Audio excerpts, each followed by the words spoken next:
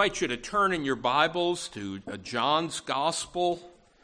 Again, that's our chapter we're looking at this Christmas time, these Sundays of Advent. John chapter 1, that's on page 886 of your pew Bibles. And this morning we'll read, beginning with John 1 and reading through the 9th verse, and especially focusing on verses 6 through 9. As we consider what it means to be a witness for Christ. But hear God's word. John chapter 1, verse 1. This is the word of God. In the beginning was the Word, and the Word was with God, and the Word was God. He was in the beginning with God. All things were made through him, and without him was not anything made that was made. In him was life. And the life was the light of men. The light shines in the darkness, and the darkness has not overcome it. There was a man sent from God whose name was John.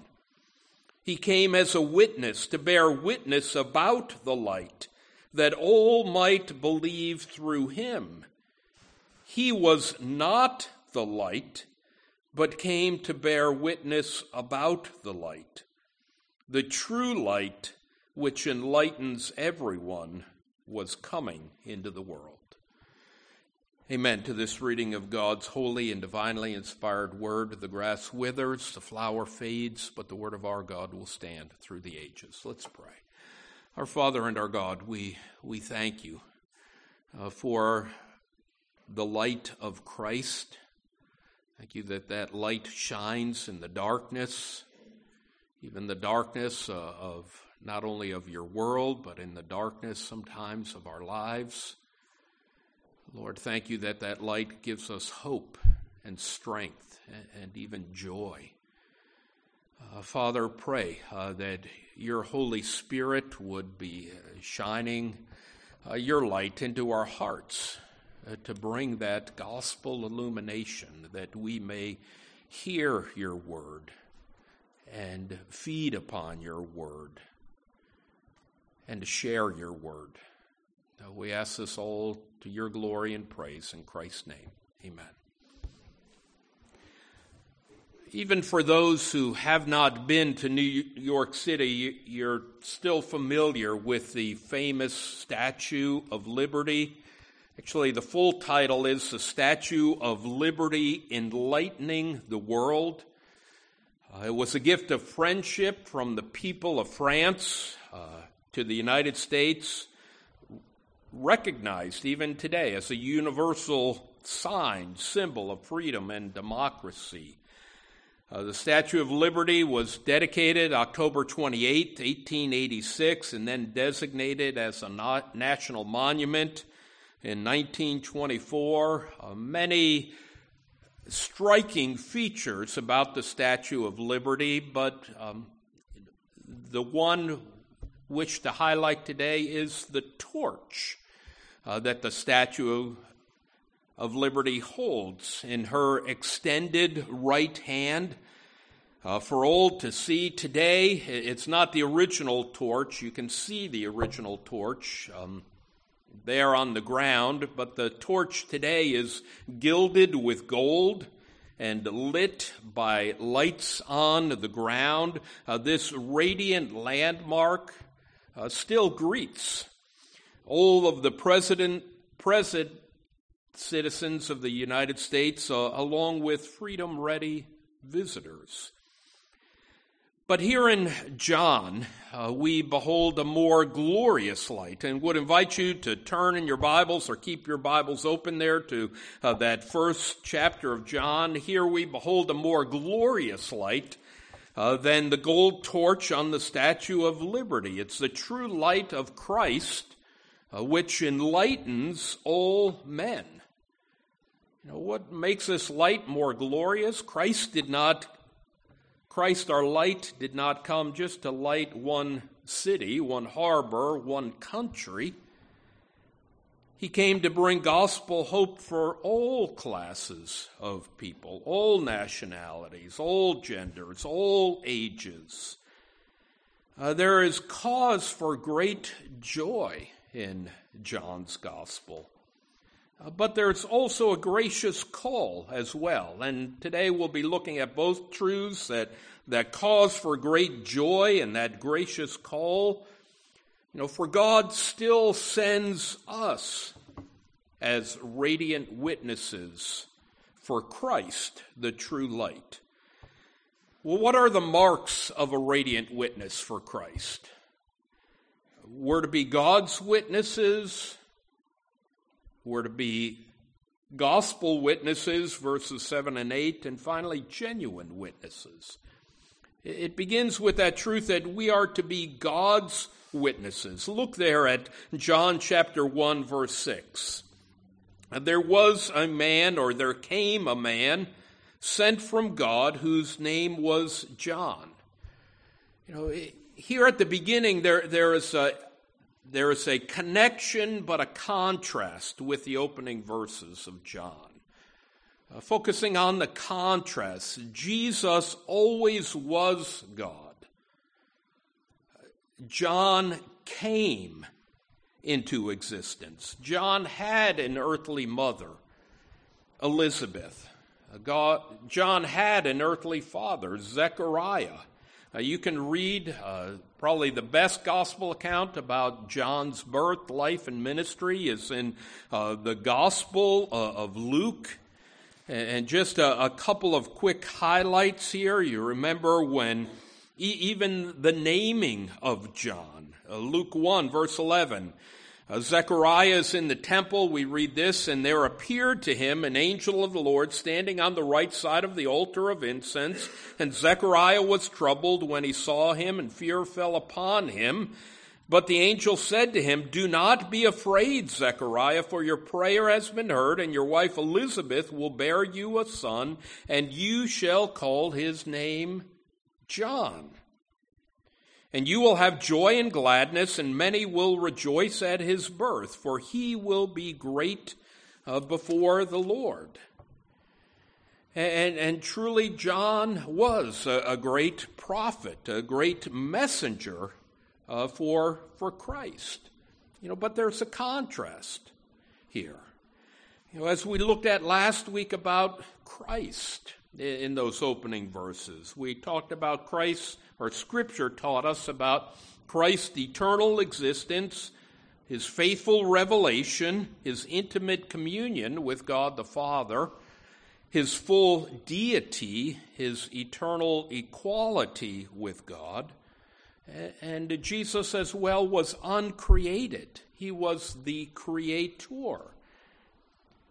And now we come upon John. The other thing that's striking here in John's account, he is never referred to as John the Baptist. It's always just John. And not the Apostle John. This is the forerunner of Christ. Well, why only John? The emphasis here is not on John's unconventional attire of camel's hair clothing. I think it's a vegan diet. John probably had the first vegan diet, locusts and wild honey. The emphasis is not on his prophetic call to prepare for the Lord, nor upon his sermons calling sinners to repentance, nor upon his ministry of baptism, even the baptism of the Lord Jesus Christ himself. But the emphasis here is on John's call to be a witness for Christ. Later on in John 1:29, it is John who announces the arrival of Christ. Look, we read in John 1:29, behold, the Lamb of God who takes away the sin of the world. John is a man. There was a man sent from God. We know Jesus was fully God and fully man, but John was just a man. What does it mean that John was a man? He was created in God's image, true knowledge, righteousness, and holiness, as our confession tells us. The law of God was written in his heart. But he was a man born in sin. He was a descendant of the fallen Adam. He was born in sin and he chose to sin. John was a man standing in need of God's saving grace in Christ. At this point you might be restless and ready to say, well, preacher, is there any good news for us today? Yes, there is. Look again at John chapter 1, still with that first verse. There was a man sent from God. God not only sent us his Son and our Savior, the Lord Jesus Christ. God sent John to be that forerunner, that prophet, proclaiming Christ, preparing that way in the wilderness. And so we can say John was chosen by God to humbly serve him. John was commissioned by God to be his witness. That was a prophecy even there in the Old Testament, Malachi chapter 3, verse 1, Malachi 3, verse 1 had it right. Behold, I send my messenger, and he will prepare the way before me. And the Lord whom you seek will suddenly come to his temple, and the messenger of the covenant in whom you delight, behold, he is coming, says the Lord of hosts. John Calvin captured it this way in writing about John. John is God's chosen herald of divine grace. What do we learn here? God uses his humble servants to be his witnesses for Christ. And it's not only here in John's gospel, but as you read through scriptures, you consider all the unlikely men and women, that God chooses to use to be his servants, his witnesses. Just to give you a sampling, righteous Lot, who lived in Sodom. Rahab the harlot, who lived in Jericho, was a servant, a witness for the Lord. Now moving to John's gospel, Nicodemus, the Pharisee. The Samaritan woman, the adulterous Samaritan woman at the well in John chapter 4. And that portion concludes, John 4, verse 39. After her encounter with Christ, and Christ shares the gospel, and I believe she comes to saving faith in Christ, we read this: many Samaritans from that town believed in him because of the woman's testimony. He told me all that I ever did. Our merciful and mighty God who loves us in Christ still carries on his kingdom work of sending us out as his gospel messengers. And you might be raising the objection, or I might be raising the objection, I can't be a witness for Christ. I still know about my garbage mound of sins. Maybe my family, friends know about that. How can I be a witness for Christ? Well, two truths here. First, it's forgiveness. Christ has forgiven our sins, washed us, made us whiter than snow. But then faith. Faith is not in ourselves, not in our own good works, but our faith that our gracious God uses us, redeemed sinners, to be heralds of the gospel. We are to be God's witnesses, but we are to be gospel witnesses as well. Now looking at verses 7 and 8 of John 1. He, that is John, came as a witness to bear witness about the light, that all might believe through him. That was John's calling. Not to be a baptizer, but primarily here to be a witness for Christ. He came as a witness. John was obedient to God's gospel call. Could contrast him again with Jonah. You remember when Jonah received God's call to bring the gospel to Nineveh? What did Jonah do? He fled in the opposite direction. John is more like Isaiah the prophet, who when he heard God's call said, "Here am I, send me." John courageously came, obediently came, in order that he might be God's gospel witness. What is a witness? We get the English word martyr, actually, from this Greek word for witness. A witness is one who gladly testifies to the truth about Christ and the gracious content of the gospel in faithfulness to God. A witness is one who gladly testifies to the truth about Christ and to the gracious content of the gospel in faithfulness to God. Or to put it more simply, a witness is a herald of God's saving love for us in Christ. Instead of calling John the Baptist, I believe here in John's gospel we could call him John the Witness. He came as a witness to bear witness about the light. He gave glad witness to the truth about Christ.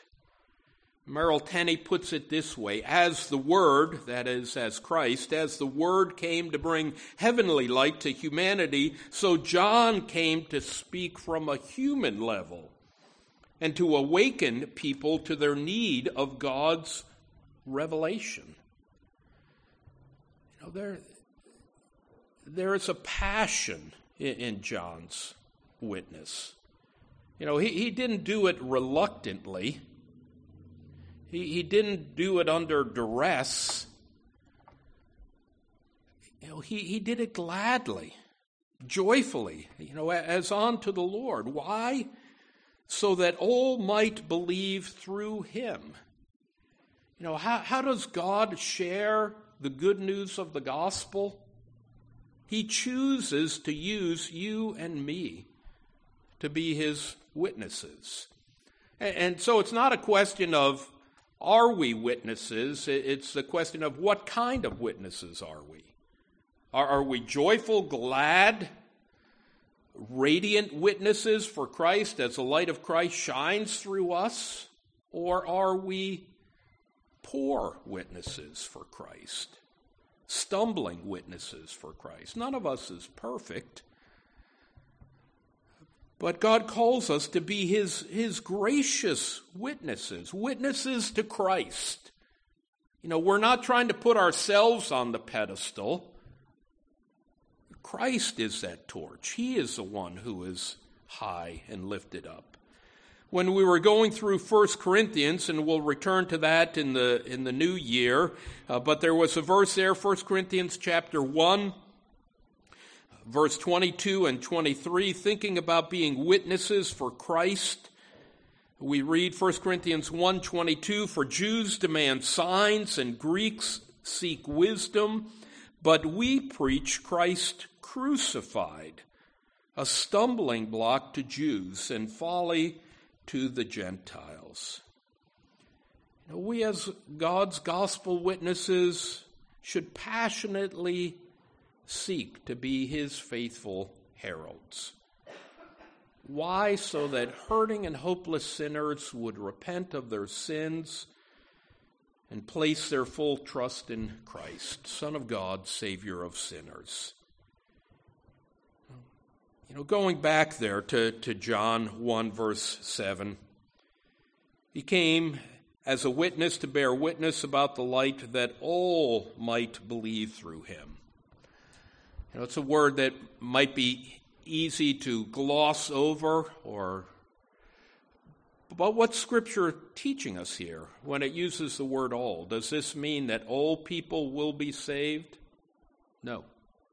This is not a universalism that's taught here, but it's reminding us that all classes of people will be saved. Rich, poor, young, old, black, white, people of all tribes and languages and nations will come to saving faith in Christ. Just to give a verse here from John to confirm that, John 6, verse 37, we read this, Jesus' own words, "All that the Father gives me will come to me, and whoever comes to me I will never cast out." All those that God has chosen, called to saving faith in Christ, they will all be saved. And we are to be humbled heralds of that gospel. Now look at verse 8. Still thinking about John as God's gospel witness, you have to appreciate, treasure that humility of John as God's servant. He, John, was not the light, but came to bear witness about the light. Here Scripture reminds us of the necessity of humility for gospel heralds. There should be no proud preachers, no swaggering Sunday school teachers, no big-headed Bible professors. It's said that humility is not thinking little of yourself, it's not thinking of yourself at all. Was that not the example of Christ? Philippians 2, who humbled himself, becoming obedient to death, even death on a cross. John knew he was not the light. Think of it this way, John as a mirror. Or one Bible commentator put it this way, think of John as the moon. The moon produces no light. Where does the light of the moon come from? It's reflected from the sun. And that is what God calls us to be, to be a moon, with all holy reverence, for the Lord, to reflect the light of the Sun of righteousness. One of the hymns that we just sang, not one of the joyful ones, one of the more somber ones, "Let all mortal flesh keep silence," written in the 5th century, so in the 400s, actually first written in Greek and then later translated into English. And it speaks there about the light of Christ. Some rich language here, but listen to the one verse. Rank on rank, there it's a military image, rank on rank, the host of heaven spreads its vanguard on the way. Vanguard is that first line of attack. On the way as the light of light descendeth. That's Christ, the light of light descendeth. From the realms of endless day, that the powers of hell may vanish as the darkness clears away. God chooses to use you and me to be his heralds. We live in a dark world. You hardly need to turn on your television, look at internet news for a minute, and you see that. Our lost, dark world desperately needs the light of Christ.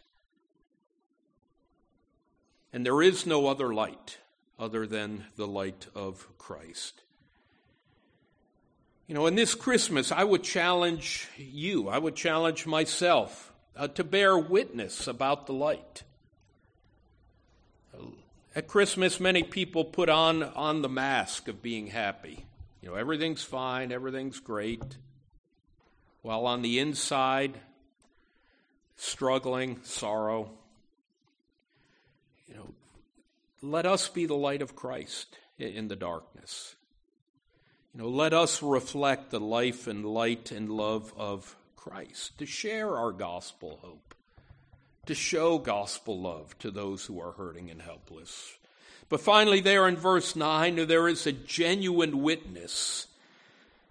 We are to be genuine witnesses for Christ. The true light which enlightens everyone was coming into the world. This is a challenging verse, and I'm going to give you a literal translation as best I can. When Bibles say, well, this is a literal translation of the Bible, we would be confused with a literal translation, but I'll do it for this one verse. The word was is actually the first word, put there first in what's called an emphatic position. And so it would read as follows: was the light, the true, which enlightens, present tense, which enlightens all men, coming, again, present tense, coming into the world or the cosmos. So one more time: was the light, the true, which enlightens all men, coming into the world. And two critical truths, two comforts here in closing. The two critical truths are these. First, the certainty of Christ coming into his cosmos, into his world. The secondly is the certainty of Christ's character as the true light that was coming into the world. And that word for world speaks of lost sinners in rebellion against God. God in Christ was entering enemy territory. But Christ was the truth, the true light. There is a false light. 2 Corinthians 11 verse 14 tells us, for Satan disguises himself as an angel of light. And that's why John guards this truth by saying Jesus is the true light, the genuine light. We could almost say here, there is no other light apart from Christ. And you'll see that word true throughout John. Jesus is the true bread. He is the true vine. So we have these truths about Christ, but where does the comfort come from? This true light enlightens, illumines, present tense. That light was not just a solar flare that came just for that moment in time at Bethlehem and then dissipated. The light of Christ is still shining today in his children, those who are trusting in Christ. That's an ongoing hope for us as Christians. And the second comfort is this: the light of Christ illumines all men. It enlightens everyone, is the way the English Standard puts it, but literally all men, all people without regard to race, nationality, country of origin. And finally, a comfort, actually a third comfort. He was coming into the world. Jesus Christ still enters the life of his children. He still comes to those who call upon his name in saving faith. G. Campbell Morgan put it this way: the light was now coming into the world. A new beginning was being made. A new creation was taking place. So along with these truths, these comforts, what's finally the call to action? Like John, you and I need to be burning and shining lamps for Christ. It's always tempting for us to hide our light under a bushel. In our politically correct world, I'll keep quiet about it. No. Don't do that. Here we are to be those burning lamps for Christ. That's how Jesus himself described John. But secondly, God still sends us to bear witness about Christ the light. And here's where the rubber meets the road. A few suggestions. How can we be Christ's light even this week? Invite an unsafe friend to a church service. Doesn't even have to be a church service here, but a service where the gospel will be proclaimed and Christ exalted. Secondly, share a verse of Scripture with a struggling friend or family member. Give them a Gospel of John. Say, I'll read it through with you. We can talk about it together. We can study it together. Pray for the salvation of one who does not know Christ, the true light and saving love of Christ. May we all be radiant witnesses of Christ, our gracious Redeemer. Let's pray. Our Father and our God, thank you for Christ, the true light, which enlightens all men and women and children. Thank you for shining that light of Christ into our dark hearts, bringing us to saving faith in Christ. But Lord God, we pray that you would be pleased to use us to be your light in a dark world, in our homes, in our neighborhoods, in our workplaces, with dear family members who do not know Christ. Lord, be pleased to use us as your radiant gospel witnesses. By your grace and for your glory, we pray this in Jesus' name. Amen.